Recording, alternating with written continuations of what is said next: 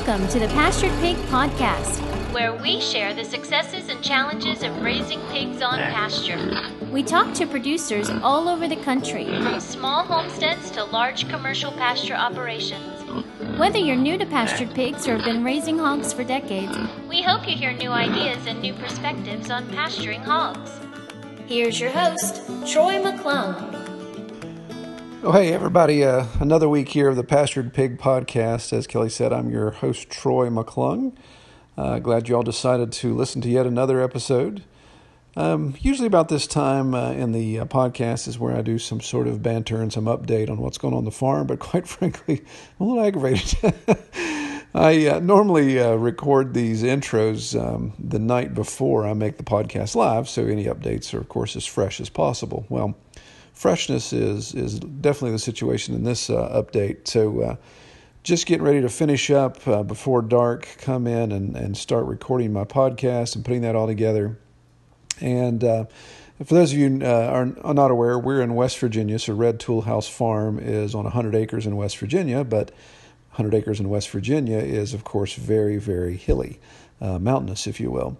So I'm driving my side-by-side with utility trailer around the house. I was actually doing a little bit of landscaping, cleaning up, getting ready for the fall, and come around the front of the house, and my trailer comes off of the coupler comes loose on the side-by-side of the trailer, and the trailer slowly proceeds to go over the hill, and I just watched it. I couldn't get out of the side-by-side fast enough. It just goes over the hill, which here is a substantial hill, down the hill, across the driveway, and kind of did a jump Dukes of Hazzard down into the valley below, and actually got caught on a tree about halfway down. So it was laying on its side, bedside down the mountain, so almost upside down against a tree halfway down the mountain. And of course, it was getting dark.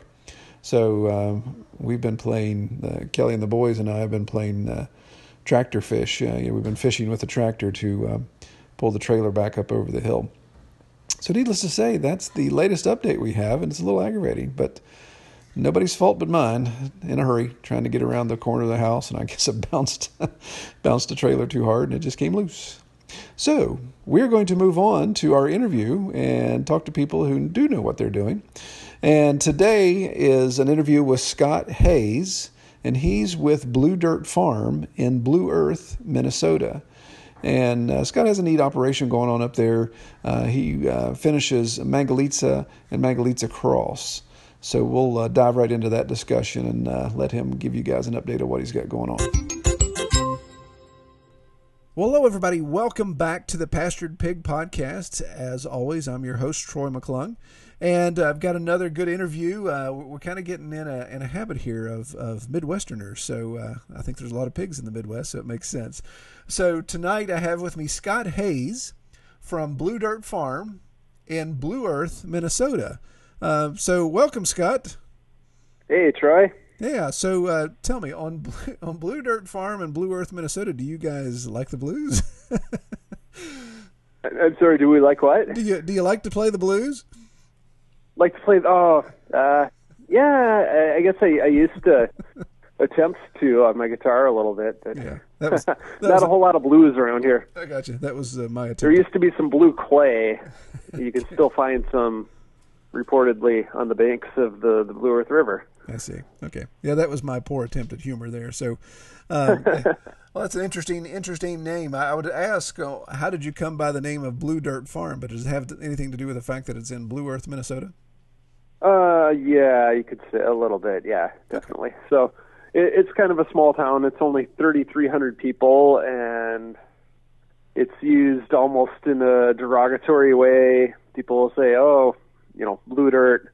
You're from Blue Dirt instead of Blue Earth." So I thought I'm gonna take that. Let's own that. Just embrace it. Take it away from them. Yeah, love it. All right. Well, let's talk about. Give me a 40,000 foot elevation view of your setup in your farm. So if you're just explaining it to somebody straight out of the gate, what do you have going on there?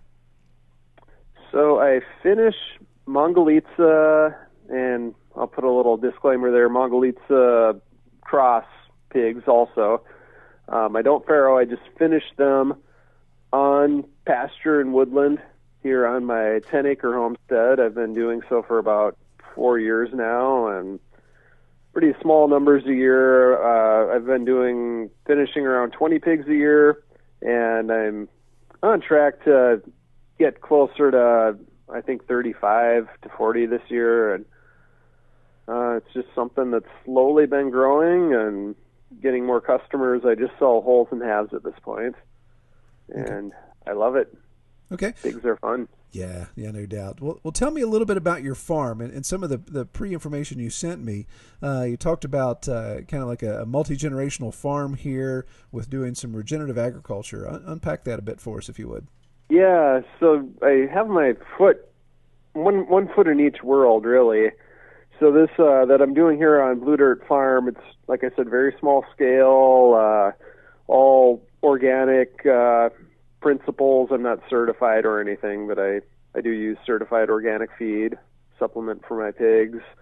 I also work full-time on the multi-generational farm that I manage with my brother, and that's where we're doing some work with cover crops, which of course I use on my small farm as well, but there it's more of a broad acre thing, and we're working to implement more soil health principles, and it's a conventional farm at this point, but I'd like to get it to at least a point where I would consider it regenerative enough, you could say, so that I would feel comfortable integrating it with what I do at Blue Dirt Farm.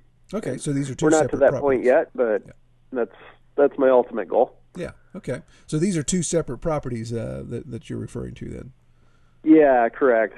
Okay. The Hayes Family Farms, my multi-generational farm, that's just broad acres, kind of scattered in a radius around the town of Blue Earth, which includes some of the original family land and then some that we rent from various landlords as well.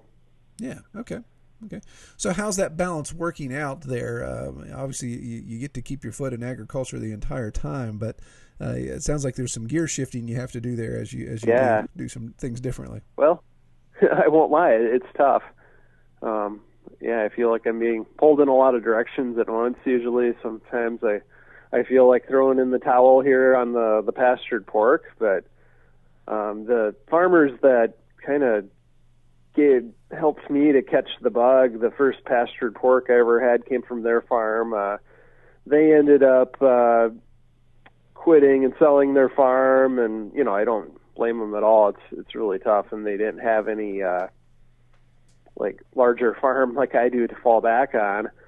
I really want to make the pastured pork sustainable, like economically, so that I can continue to supply this product to my customers and hopefully keep growing that list of customers. And it's just such a great product. I don't want it to go away. I don't want to put customers in a position where they have to go out and find a new farmer who might be using different methods, or I mentioned we raise Mongolitsa pigs, and that's a really high quality, very special type of meat. Yeah. Well, I want to be around. Yeah, definitely. Well, let's talk about the manga for a little bit, because again, when you look at some of the different types of people we've had on the podcast, everything from huge producers to first timers.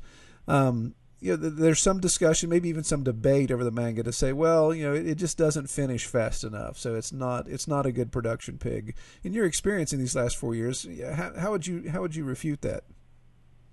I don't have a lot to compare it to, other than I didn't mention before, we did have confinement hogs when I was growing up on my family's farm. That I did not like spending 1 second of time in those buildings. This is a completely different experience. But yeah, they do finish slow. Again, there I don't have a lot to compare to. I know when they are hybridized with some of the other breeds that the farmer I work with mixes with them, like Large Black and Tamworth, that does help them to grow a little faster. One thing I find, though, here in the Minnesota winters, they do exceptionally well. They need very, very minimal shelter. I'm talking like I could make a little castle for them with some round bales, and they'd just be happy as can be. Yeah, wow. So that's great. They're easygoing, fun to raise. They don't finish the fastest. You don't get the biggest carcass weight, without a whole lot of extra fat you probably don't want. So those are all important considerations. Yeah, and I figure most of our audience knows what a manga is, but if you don't mind, describe some of the unique characteristics of that pig, because there is something very unique about them. Yeah. I think the thing that stands out most is its woolly coat. People kid like, hey, are you breeding your sheep or your pigs with sheep, or what's going on there? Because of the hairy, long curly hair. They don't get that so much in the summer. It depends a little bit on the breeding. The other quality that stands out that isn't apparent just from looking at them is the rich red marbled meat. Also a lot of fat and kind of a small skeletal, like a fine framed animal. Yeah. So you'd mentioned, excuse me, you'd mentioned before that you're not a fair operation. You buy weaned pigs and then finish. Mm-hmm. So I assume you're probably getting 6 to 8 week old weaned pigs. Yeah, I'd say 6 minimum. I like it when they're around 50 pounds when I get them here. Yeah. Okay. So how long are you from the day those piglets hit the ground at your farm? How long are you going before you're ready to process? There again, it really varies with like the season and whether they're hybridized or not. But I think a lot of times I have them here on the farm for like anywhere from 7 to 9 months. There again, since I've been kind of a hobby scale up till now, I'd have to look at my records to get a really good average on that. So with being in Minnesota, are you deliberate about your schedule to say, okay, I want piglets on the farm on this date so I can be ready to process before either the harshest of winter time? How does that work out for you? I haven't been real deliberate yet.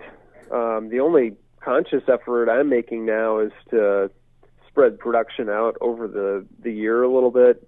A lot of years I'll have a batch that finishes like around November, even into December, and that timing works out nice for me because that's usually when I'm done with harvest on my family's farm.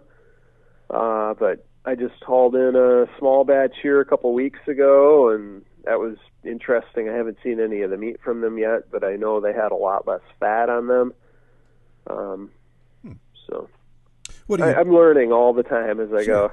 What are you attributing that to right now? Is it just feed or is it just genetics, you think?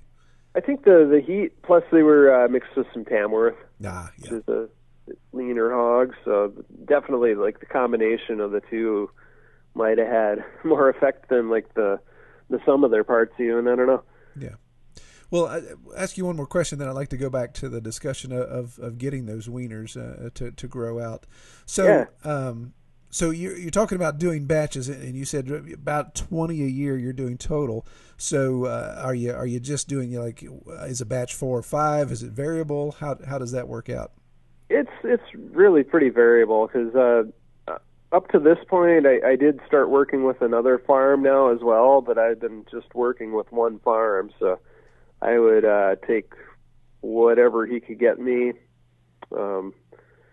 As you probably know, there's pretty good demand for especially heritage breed pigs, like during a certain time in the spring. Like this part of the country, like everybody wants pigs, in late April into May. So a lot of times I would take pigs before then or after that season to let the farmer I partnered with capture that premium and find other customers during that time, and then I would take all the other pigs you'd get. But anywhere from like a dozen, I think the most pigs I ever ran together was like 18.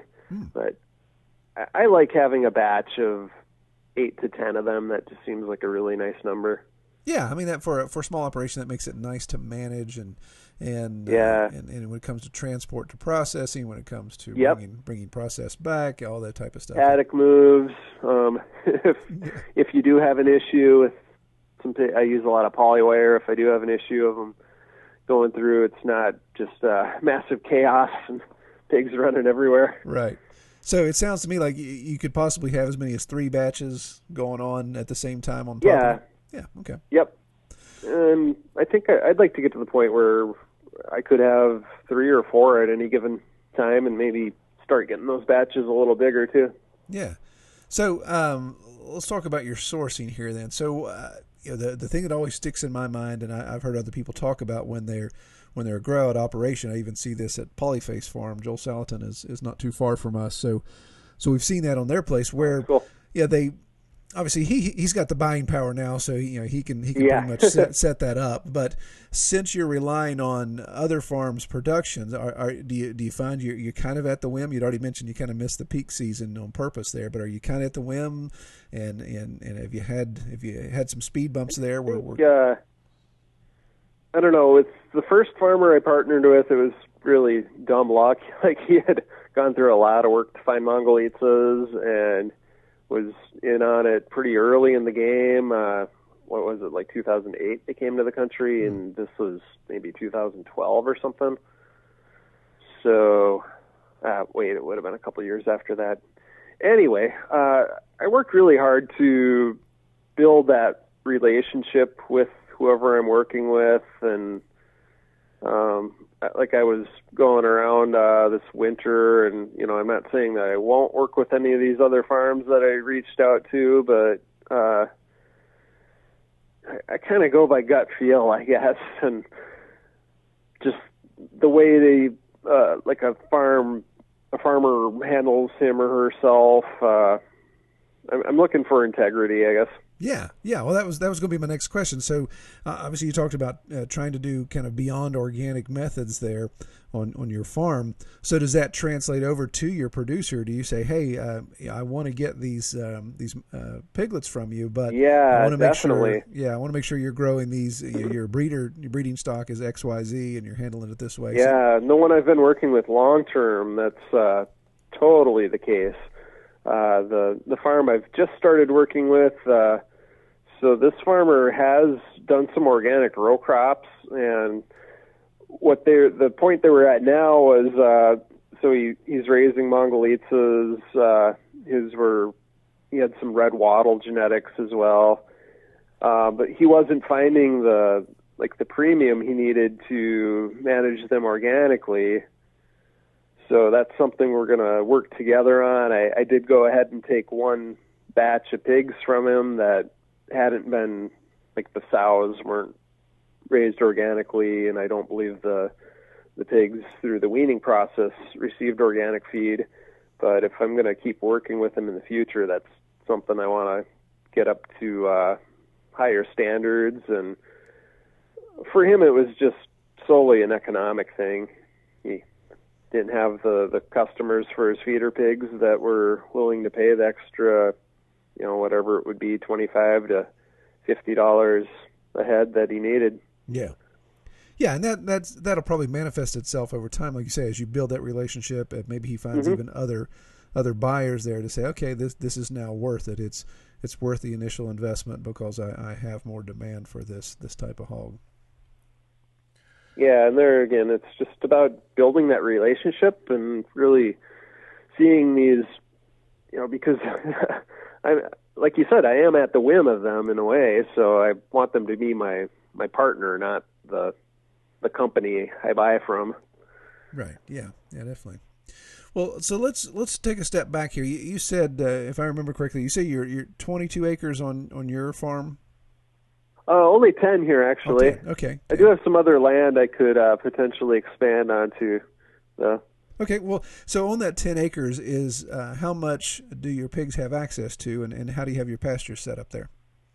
So I have some high-tensile perimeter fence. The bad part is a lot of it's on floodplain, and because I'm very sensitive about water quality, I don't want to put them on that lower ground on during any time of the year where the river has good potential of flooding.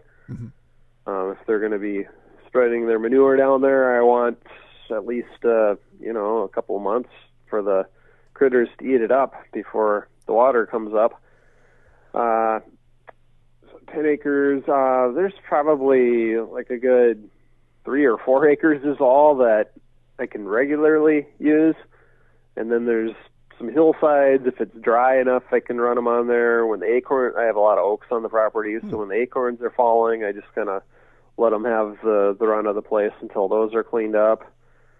So it varies depending on what season it is, and that's led me to think of some of these. I'm getting a little more interested in this Korean natural farming technique with the deep bedding and cultures they use. That's something I'd like to try out in the future, and probably, like I said, get onto some more land too.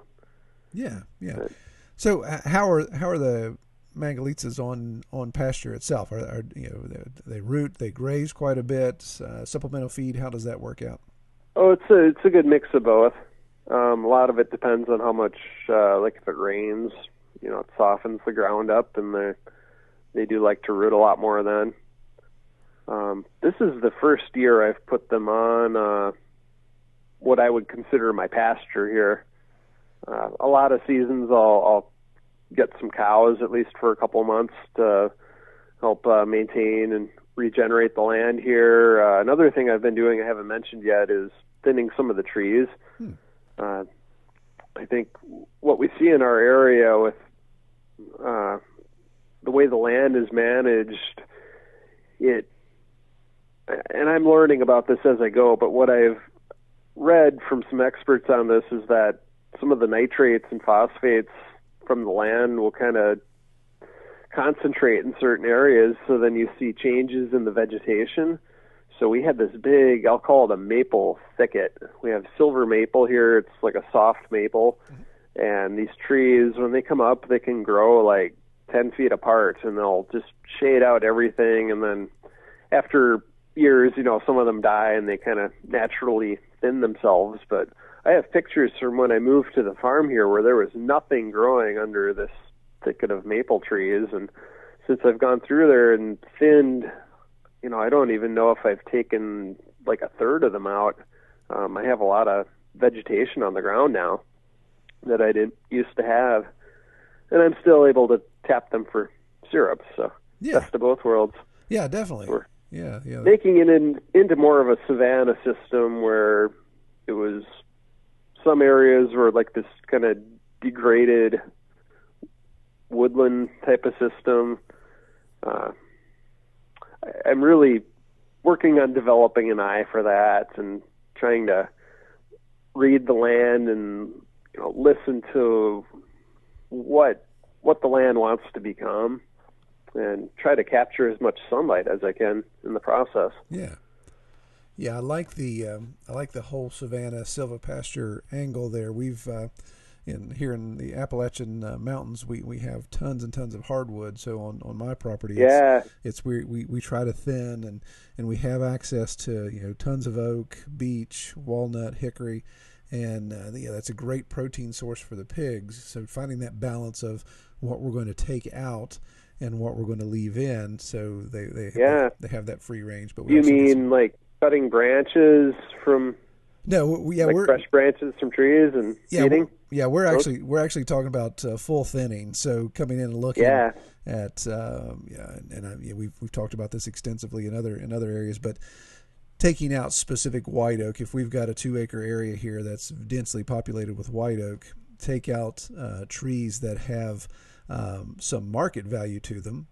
And get some market value out, but leave in one specific spot. I have a double trunk white oak that is almost 6 feet at the base, but since it goes up about 8 feet and branches out, it has absolutely no timber value to it.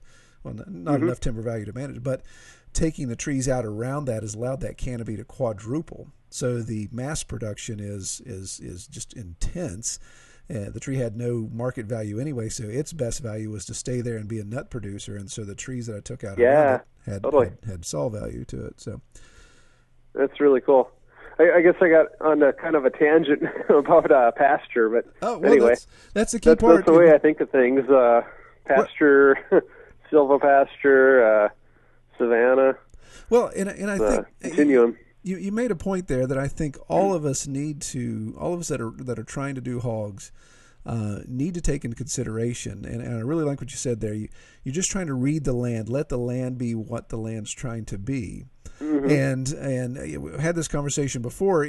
Again, going to somebody like Polyface, who Joel's got this incredible amount of press. Everyone kind of sees what he's got going on. And, wow, I want my farm to be just like Polyface. Well, Shenandoah Valley in Virginia is a pretty unique area, and not everybody can duplicate what he's got. So you got to take those principles and apply them if you like them. Yeah. But then also look at the lay of your land. Okay, my land lays differently. It has different features. It has different climate. It has different soil types. All those type of things. So I appreciate that. And what you're saying too. It made me think also working to understand what the role of the pig is. And after only doing this 4 years here, I really don't know what that role is yet because I haven't seen how they're going to impact the land long term. I want to make it better if at all possible. That's really my ultimate goal with this. So yeah, absolutely. Are they clear? What are they clearing the land for, and what's going to thrive, and what's going to, I don't know yet. Yeah, because we're at the point on our farm where there's areas that I don't even want the pigs to be on anymore. They've done their job in this specific area. So as we move them, we have a valley. So as we move them up our valley, then I want them to continue to be the frontiersmen, clearing out the understory and cleaning up some of these old areas. But now where they've been and we've established good pasture there, then that's saved for ruminants, or that's saved for some perennial planting, or whatever the case may be.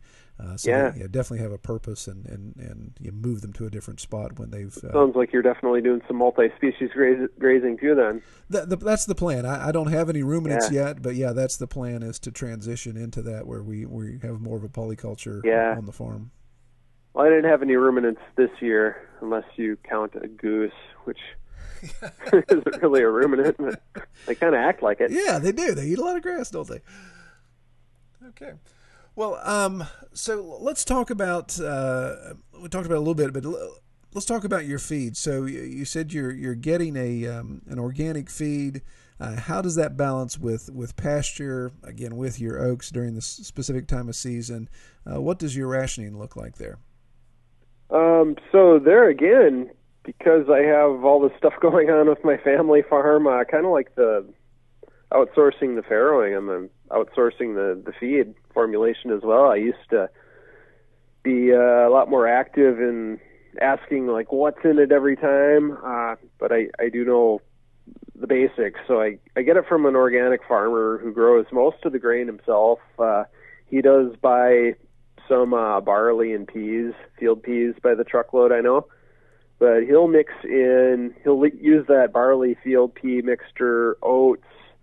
There is some corn and soy in it. The soy is extruded on his farm, and it's like whole soy, so the oil isn't extracted from it.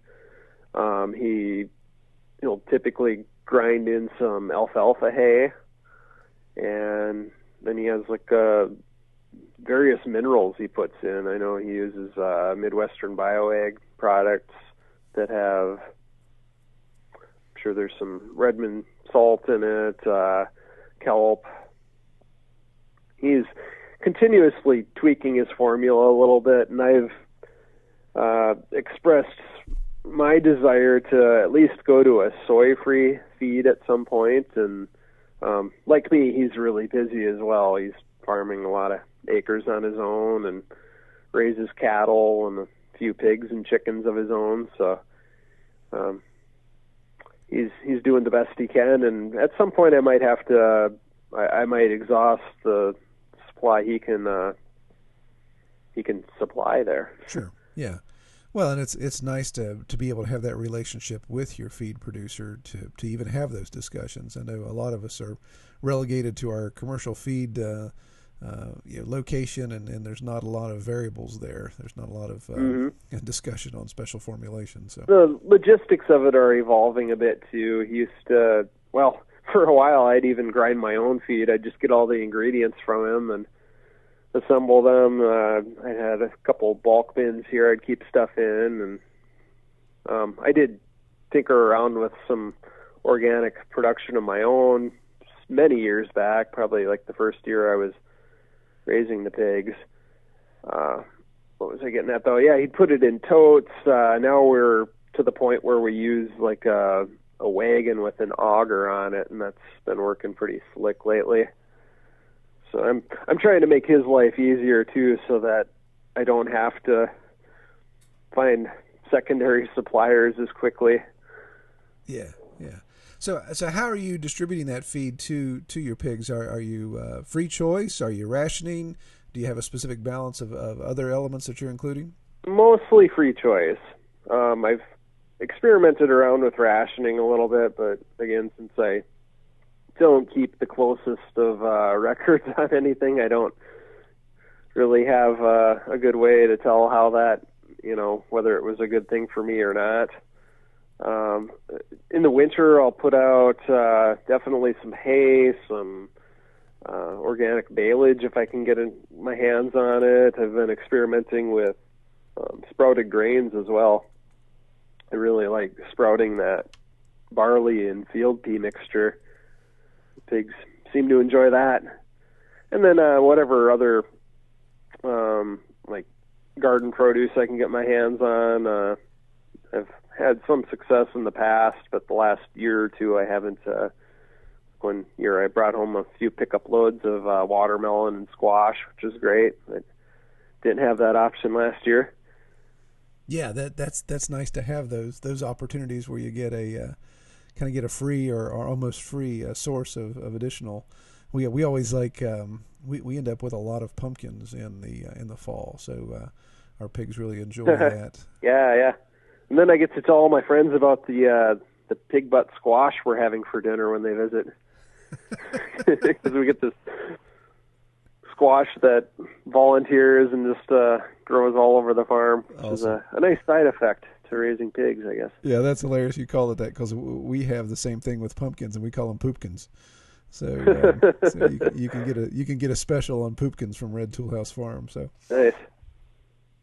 Well, looking at your Facebook page, it looks like you've got an opportunity there, maybe multiple opportunities where you're invited to speak, to kind of talk about, almost do a little bit of an education or presentation of what you've got going on. Talk about that a little bit, if you don't mind. Oh, what specifically are you referring to there? I see you've got you've been highlighted. Let's see here. Looks like you're a producer highlight. Okay. Yeah, that's actually an event that I have coming up Friday. Yeah. So yeah. It's I don't know when you're going to release this, but it's coming up a couple days from the time we're recording this. Yeah, and that's something I did earlier this spring, and the place that hosted it was really impressed with the way it went, and they've kind of taken over the event now, so they did more of the promotion of it, and I don't have to front the money for it this time. I just kind of show up and do my thing. The first one, when I started it, was an effort to educate some of my customers more and highlight more of the uses of lard. So the Mongolitsa being a lard breed, obviously it produces a lot of lard, and people can be intimidated when they bring home this 20-pound frozen sack of lard from the locker. So we went over the rendering process and just a few of the uses for lard that you might not think about. Everybody thinks about pie crust, but also you can saute vegetables in it. You can pop popcorn in it. Yep.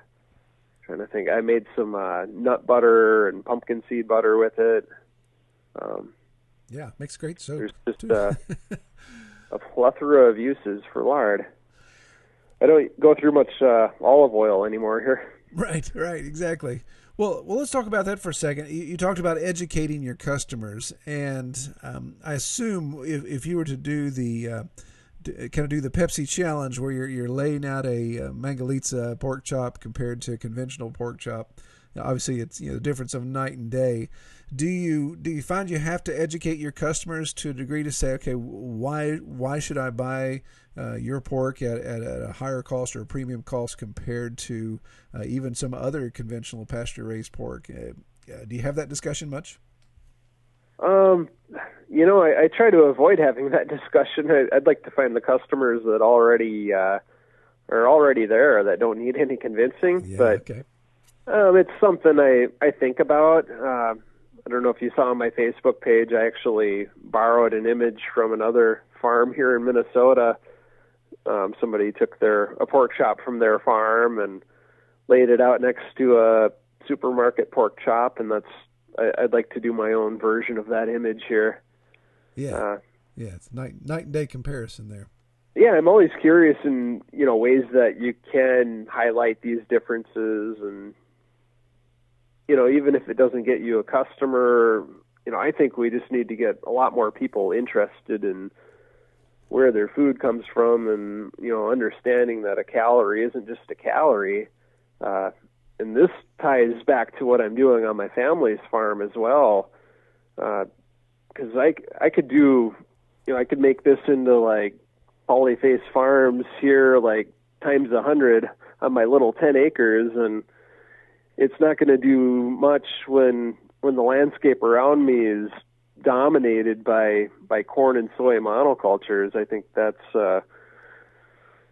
so it's really hard for me to decide what to focus on, because this is in some ways a lot more rewarding working here, but I think I have a lot of potential to help change the landscape. I mean, we're all doing our part, and there's many other farmers around the country and world getting behind the soil health movement, but I'm most excited that there's a few others in my county that are doing some really great work with it. And to circle back around, as more consumers start to connect these dots and realize that what they eat has an impact on the land, even if they don't choose Mongolitsa pork chops, if they get something from, maybe pork's a bad example, but start to think about their choices and take one step up from where they're at now. Start to understand like the role that small grains play on the landscape, because we've pretty much eliminated those from our area, and that's, I think, leading to a lot of our water quality issues. Anyway, I could go on a long time about this. Oh yeah, but it's again, I think it's a key point, and I like what you said there about we're all trying to do our part, whether we're raising pigs just for our own personal consumption on a homestead, or where we're turning that into some retail sales, but educating the customers. And I like that comment about just getting people to take that first step, just start caring about where your food comes from.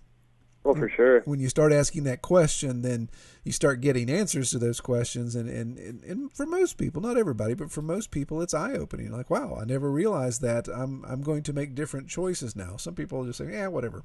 But it is interesting to see how many people will respond to that and say, hey, I'm going to make different choices now. Yeah, I think it's great. It's a movement that's happening, and boy, we sure do need it. The river here is one of the most polluted in the country, and it's a huge contributor to the sediment in the Mississippi River. So yeah, it's very near and dear to me, running right through my backyard here. Yeah, definitely. It kind of hits close to home, literally. Yeah.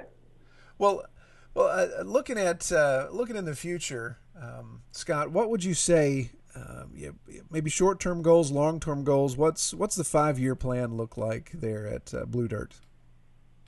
At Blue Dirt, I'd like to get up to 80 to 100 pigs a year that I'm finishing, and I don't intend to, at least on my own, grow the business much bigger than that. I think if I can get to that point, though, and continue to fine-tune things, that would probably get me to a point where I could bring a partner on board, or consider even setting somebody else up to take the business over. I just have, I can get bored easily, and I have a lot of ambitions, and things I'm excited about. So, but this farm here, I wanted to keep diversifying as well and just become a beautiful place. I didn't mention much about like what the homestead looks like.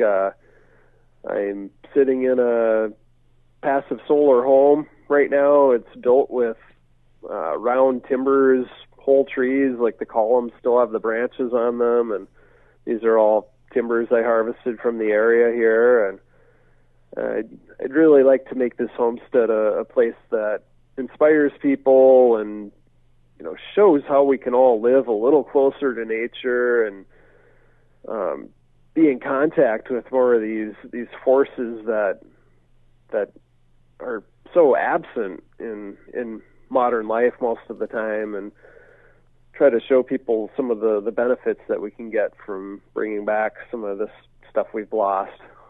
Yeah. Awesome. I like pigs, and I want them to continue here. Very good. Hopefully understand their role a little better. We become the pig whisperer. That's right. Definitely. Well, one last question here that I ask, and I ask this of everyone, is in your experience with raising pigs, what is the thing you like the most about raising pastured pigs? I think moving them onto a fresh paddock, and there's two parts to that.